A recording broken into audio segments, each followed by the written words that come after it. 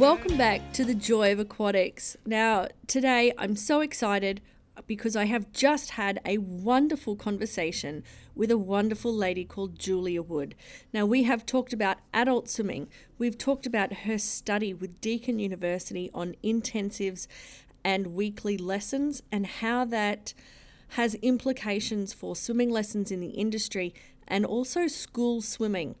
We have also talked about how to keep parents happy, which has been super interesting because Julia has presented on this before at conferences, and it is something that she has tried for a very long time to figure out how to do, and she thinks she's got the hang of it. So I'm going to stop talking. Here she is, Julia Wood. All right, with me right now is the amazing Miss Julia Wood, or I guess it's probably Mrs. Julia Wood, is it? It is, it's Mrs., yes. Oh, Mrs. Do the kids call you Mrs. Wood? No, they just call me Jules, babe. They just call you Jules, babe. Oh. Yeah. Oh, that's awesome. Okay. All right, come on, give us a quick recap. Who are you? Where'd you come from? You've got a funny accent. Okay, so I come from England, trained in the UK back in the late 80s, came over to Oz in 2000, got a job working at a school, so I'm a qualified PE teacher, got a job in a school as the swim person over here first of all, started doing some presenting for Oswim, taught a heap of aqua, went through basically, childbirth, had kids and all of that, and have come out the other side and now manage a program down in on the Mornington Peninsula in Victoria. So we have about 3,000 children, 700 classes a week, and a team of about 50 people. That is one huge facility. Okay, now you've told me that you hate teaching infants, but you love teaching adults. The adults was pretty much what got me into my swim teaching journey. I used to spend a lot of time at the pool. I'm not a swimmer. I've never been a competitive swimmer. I've only had 8 official swimming lessons in my life. That was a school intensive program. But when I used to go swimming, I'd see these adults sort of splashing about in the water, unable to do very much. And I thought, gosh, that's really sad. Why can't they swim? And so that set me on a path of wanting to be able to help adults. And here I am now. So that led me to basically leave my current job, go to uni, retrain, and get into the field of swim teaching. And here you are, down under. Yes. Way down under too. That's right, way down under, yes. Yeah. But all right, so do you teach a lot of adults now? Are you in the water teaching anymore? No, I currently don't teach a lot of adults. When I was at uni, some years ago, I spent a lot of time with adults and a lot of time prior to coming out to us. And I did my whole dissertation on teaching adults. And at the time in England, the group of adults couldn't swim who were 60 plus. They all hadn't had swimming lessons as children because of the polio outbreak, which was after the Second World War, in pools in England. So there was this whole generation of adults that couldn't swim. And the last adult that I taught was one-on-one. I've taught some adults since, but the last one-on-one lady I taught, her first lesson with me was in the changing room. She wouldn't come out of the changing room, so I had to go and get her a cup of coffee. And we sat in the changing room and talked. And then for 2 years, I taught her once a week, one-on-one. And by the time I left for Australia, she could swim laps. Not a brilliant swimmer, but could swim laps. And I've been here 20 years. And funnily enough, today I have just had an email from her. We're still pen pals. So we've been talking, all the time. So she must be probably late 70s now. She would have started in her late 50s. And here we are all that time later. Teaching her really gave me an understanding of, what it is to go through being a beginner swimmer. And to face your fears and to actually get through it. Yes. So I like the challenge. I like the challenge of the adults. Oh, that's fantastic. Okay, now you have done an amazing study. Yes. With Deakin University. Tell us about that study. So what happened was we read a report that was released by Lifesaving Victoria called the Sink or Swim Report. And I think that came out in 2013. I don't have the date in front of me, but 2013. And in there, it talked about a stat of around 30% of children leaving primary school unable to swim 50 metres. So that's by the time they're 11, 12, 13. with that in mind, we thought, you know what, it would be great if we could test the children in our area in Frankston to see whether they could do it. And here at Park, we have a vision that every child in Frankston can swim. So we tested about 500 children at our cost, brought them all into the centre, did all the testing, and we found out that, you know what, the study was absolutely right.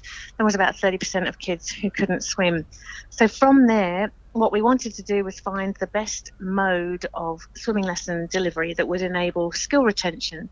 And we looked at whether that would be children doing intensive lessons via a school program, as in a primary school program, children who do weekly lessons, children who do a combination of school and weekly lessons, and those children who do nothing at all.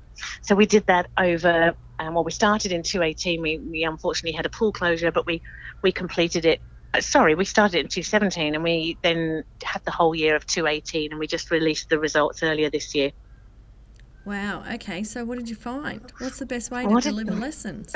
Well, I'm glad you asked that question. It's not as simple as we first thought. So our first anecdotal thoughts were, well, an intensive program is obviously the way to go. It's fast progression. There's no issue with this, and that's the way to go. But interestingly, it turned out that an intensive program, whatever age and whatever stage of learning, absolutely has benefits. Children show improvement in their swimming from day 1 to day 5, not a drama.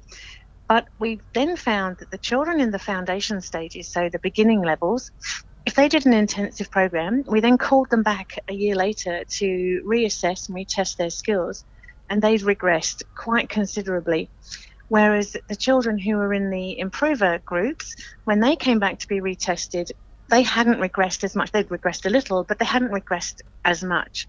And that was really quite interesting to us. So it made us think, well, hang on a minute. You know, these foundation swimmers, we know they can't swim. So are we wasting our money giving them an intensive program early on? And I liken it to children when they learn to ride a bicycle for the first time. When you put the child on the bike for the first time, they can't master the balance. They fall off. They graze their knees. They might give it another go. But until they've actually mastered that balance, they're still a beginner. They could pick it up, a year later and they'd still be at the same stage. But once they've learned how to ride a bike or mastered the balance, they can then build on those skills. They never go back to being a beginner again. So you never forget. So that was really interesting.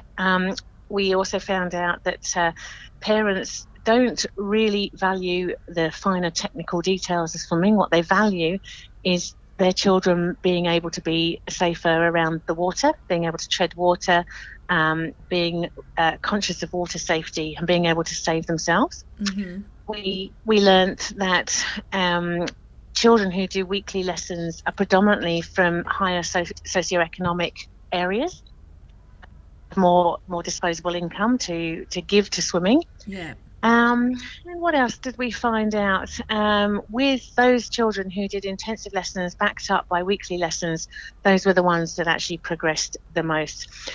In addition, there's many centres that have a progression guarantee in Australia, or and certainly around, and we do here too. We now know that there's no point in having that progression guarantee in the early levels, because it's really age dependent and sort of depending on where they're at in their cognitive, social, psychomotor and physical development. So for your child might progress within 10 weeks up one level. My child might take 47 weeks to progress up that one level. Yeah. It just depends where they are. So it's really not right to say, well, we guarantee you'll have a progression in 30 weeks. We can do that, but we'd need to add another 27 levels to our program. Yeah. Not fun. No, not fun at all. No, we don't need to do that. Too many classes to program. Yeah, not the greatest way to run a business. No, not at all. I'm just trying to think if was there anything else. I'm just looking at the results here. I think I've told you everything there. But essentially that during that developmental phase in the very beginning, frequent instruction and regular practice is needed.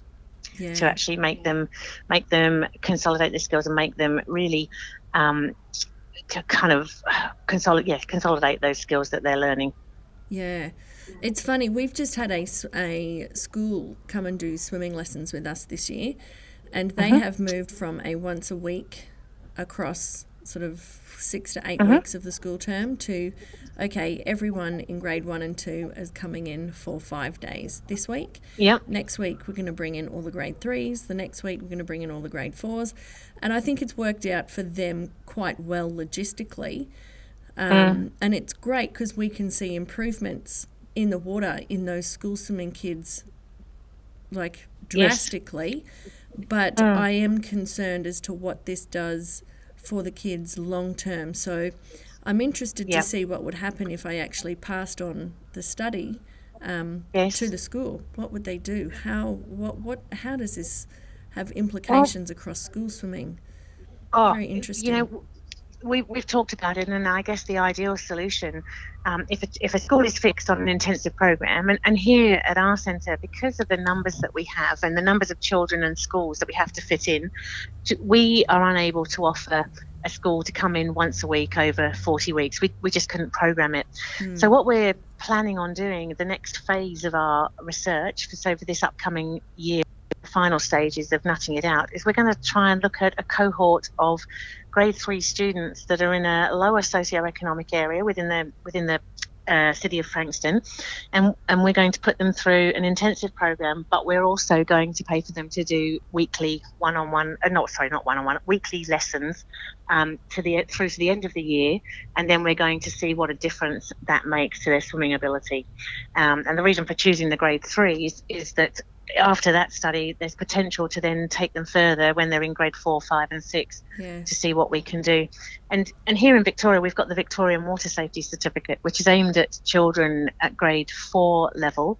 I'm not sure if there's anything in the other states, but we're finding a lot of children are not able to reach that stage just on a 1 week program, each year. So some parents think that if their children do a program, one program, by the time they leave school, they'll be able to swim, which sadly we find is not the case. Yeah, and it's very frustrating as a swim school owner and as a swimming teacher to hear that the kids are being pulled out because, look, they start school swimming next year, so we're just going to run with that. And it's like, no, that's not everything. There's so much more to it. That's right, and we say we're all programmed to say this message to the parents, that if your children do have school swimming, that's an excellent opportunity to consolidate, not only if they are in weekly lessons, to consolidate what they're doing, but it's a different learning outcome. They're actually learning to be with their peers on a bus. They're learning to dress themselves. They're learning to pick up their belongings. They're learning to look after themselves. Swimming almost becomes a byproduct if they're doing weekly lessons already. There's so many other things that they learn. And, the parent also that says, well, my child's in weekly lessons, I'm not going to send them to school swimming. They're missing out. They're missing out not just on the swimming, but they're missing out on the learnings that happen just with their peers. They never get to see their peers in bathers or in a pool or, have fun if they don't go. That's So right. there is a fun element to it as well as the swimming. And we know children learn through fun and enjoyment too. Yeah. No, awesome. Now, I met you at the state conference where you were talking about keeping parents happy. What are your top tips for swimming teachers to help keep parents happy? Don't let them talk to the parents. Don't let the kids talk to the parents or the teachers? No, don't let the teachers talk to the parents. Okay. Being serious, at our centre we have deck supervisors who are around, so they're a bit of a barrier, if you like, between the teacher and the parent. We think that the teachers are recruited for their skills to teach swimming to children, and they're not always the best communicators. Some are, don't get me wrong, but to keep the parents happy, the best way to do it is to keep them informed. Keep communicating with them, keep them informed about everything that's going on, and I think you'll be happy. If you leave a parent without any form of communication for 6 weeks, 6 months, they become very disgruntled. They want to know what's going on at every time. So whether that's email, whether that's verbal, whether that's parent-teacher, whether it's a parent information night, we can do that. But we tried giving them gimmicks to try and make them keep coming to swimming and to keep them engaged, and really that had no effect. What had the greatest effect was putting more people on the deck to look after the parents. Yeah, interesting. So now just tying that into your study that you've done with Deakin University, did you learn anything through the study that might help you keep parents happy? Um, I think what we've learned that we knew maybe anecdotally before is that the value that parents place more on the water safety aspects than on the technical swimming skills. And it's made us look in more depth at our program in readiness for next year. So where we might have focused, particularly on the timing in breaststroke, for example, and we have 9 levels in the program, and that part comes in at level 6. Well, is that really essential at that level? Would it be better to focus on, say, a longer period of treading water and more survival skills? And if the child then wants to go on and become the swimmer, or should I say if the parent wants the child to go on and become a more advanced swimmer, then you can bring in those more technical aspects later on in the piece. So yes, it's led us to look at our program in more depth to keep the parents happy. They're not so keen on the children learning butterfly at the early stages. They don't really see the point. They want them to be able to tread water, and it seems that the earlier the better. Yeah, excellent. Julia, thank you so much for speaking with me today. I truly appreciate your time. And thank you for the opportunity. So there you have it. A combination of weekly lessons with intensives is a great way for improvement, especially in those beginning phases. Julia has also told us that parents are valuing safety. Now, that is something that we have known for a while. But when parents aren't turning up to water safety weeks, it says to us as an industry that we need to figure out a better way to incorporate safety into our swimming lessons. It shouldn't be something that we're doing just once a term. It's something that we need to be incorporating all the time. Now, a lot of us are doing that already. No big deal. Maybe water safety weeks, are they a thing of the past? Who knows? Maybe that's for us to decide and figure out what are we going to do with our swim school. Parent satisfaction. What an interesting topic. How many ways can we keep our parents satisfied? How many ways can we continue to communicate with them? How many people have tried emails, social media, and sometimes they're still not happy? The best way I have found to communicate with parents, and Julia has just backed that up, is by actual face-to-face conversation. Julia has said she now has someone on deck trying to keep those parents happy and acting as a barrier from the teachers. However, if you don't have a staff member that can be your pool deck supervisor and be there to communicate with the teachers, communicate with the parents, it is up to you as a teacher to go and have those conversations with your parents. That parent satisfaction actually comes back to you. So my challenge over the next couple of weeks is to go and talk to as many parents as you can and let them know how their kids are doing. Are they doing really well? Do they need improvement here? What can they work on when they go to the public pool outside of lessons? All of those things are going to help you keep your kids in the water over winter. Remember, this is about building relationships, not just with our swimmers, but with their parents as well. It's really, really important that when we're building these relationships, we're actually starting to balance all those expectations with all the different stakeholders. So my challenge, get out there, have a chat with your parents, talk to your swimmers, and go and have fun swimming. That's it from me this week. Happy swimming.